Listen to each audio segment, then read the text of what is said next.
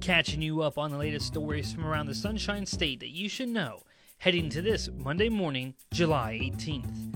I'm Reagan Knight, and this is The Point from WUFT News. The Tampa Bay Community Action Committee plans to present a budget ordinance to the City Council that would reallocate monies from the General Fund and American Rescue Plan dollars toward affordable housing assistance. I spoke with WUSF's Gabriella about what the committee plans on achieving.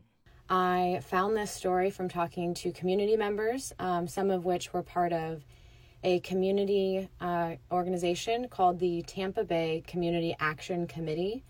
And they're an ad hoc group of people that live and work in the community that advocate on an array of issues, but lately that's looked like asking elected officials to give them some more assistance, especially as it pertains to housing.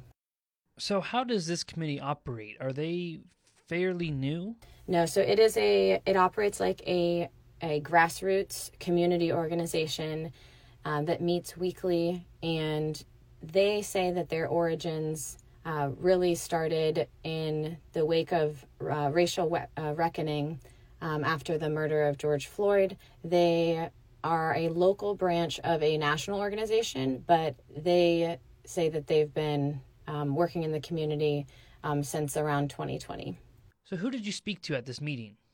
Absolutely. So I talked with one member. His name was Joseph Nahava, and he presented what I'd mentioned was the people's budget. So he really had a good understanding of the breakdown of the city's budget and where they would propose money be reallocated as they move into the next fiscal year.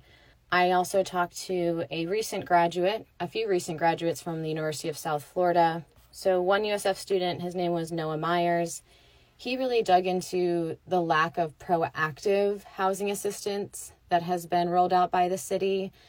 He was talking with City Council member Lynn Hertak during the Q&A portion of their meeting Wednesday, and just asking, what things could really be rolled out so that before people are getting memos on their doors that say your rent is going up $200 in the next few weeks, before people are having to deal with an eviction notice and move out within 30 days, what can the city do proactively so that the people that have maybe been lifelong residents here in Tampa aren't scared that within the next 1 to 2 months, they're going to have to find a new place to relocate in some really difficult and uniquely difficult times to live in Tampa. Now, in your article, you mentioned that the city's current budget, otherwise known as the General Fund, totals $494 million. Can you elaborate on how the committee plans to reallocate some of those funds for housing? Now, within that general fund, there's a lot of things that are funded, including money that goes to public safety.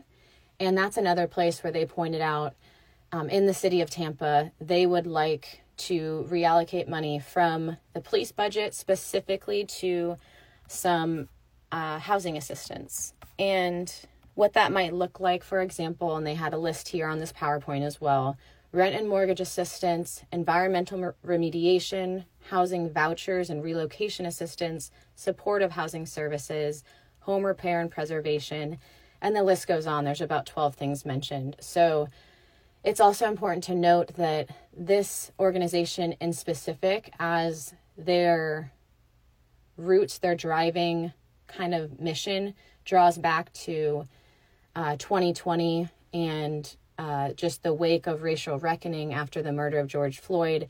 They see themselves as a civilian accountability tool for the police. So most of the things that they will advocate for, while it may intersect with housing, while it may intersect with reproductive freedom, while it may intersect with other kind of social advocacy like missions, it will most often draw back to policing the police. So that's a really important thing to note. And that's what they pointed to when they looked at this general fund. That was WUSF's Gabriella on the Tampa Bay Community Action Committee on their plan on achieving affordable housing. Now, let's catch you up on today's top stories from around the state.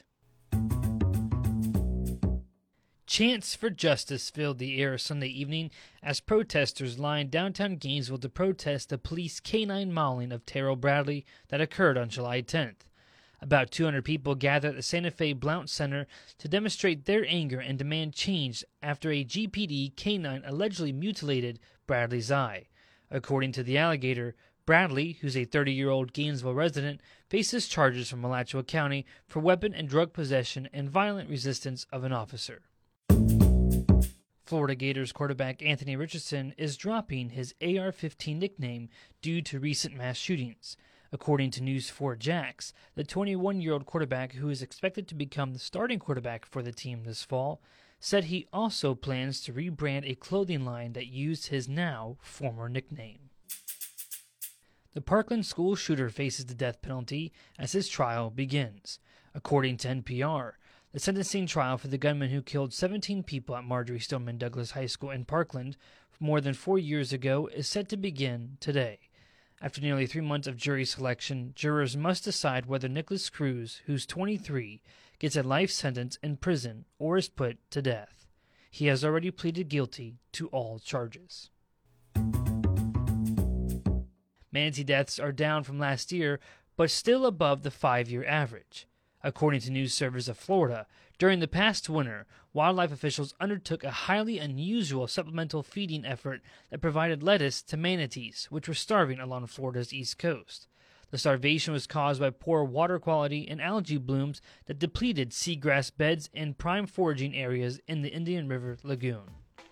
Subscribe to the Point newsletter, which drops the latest Florida stories into your inbox every morning, Monday through Friday at 8 a.m.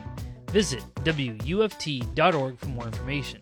I'm Reagan Knight, and you've been listening to The Point from WUFT News out of the University of Florida.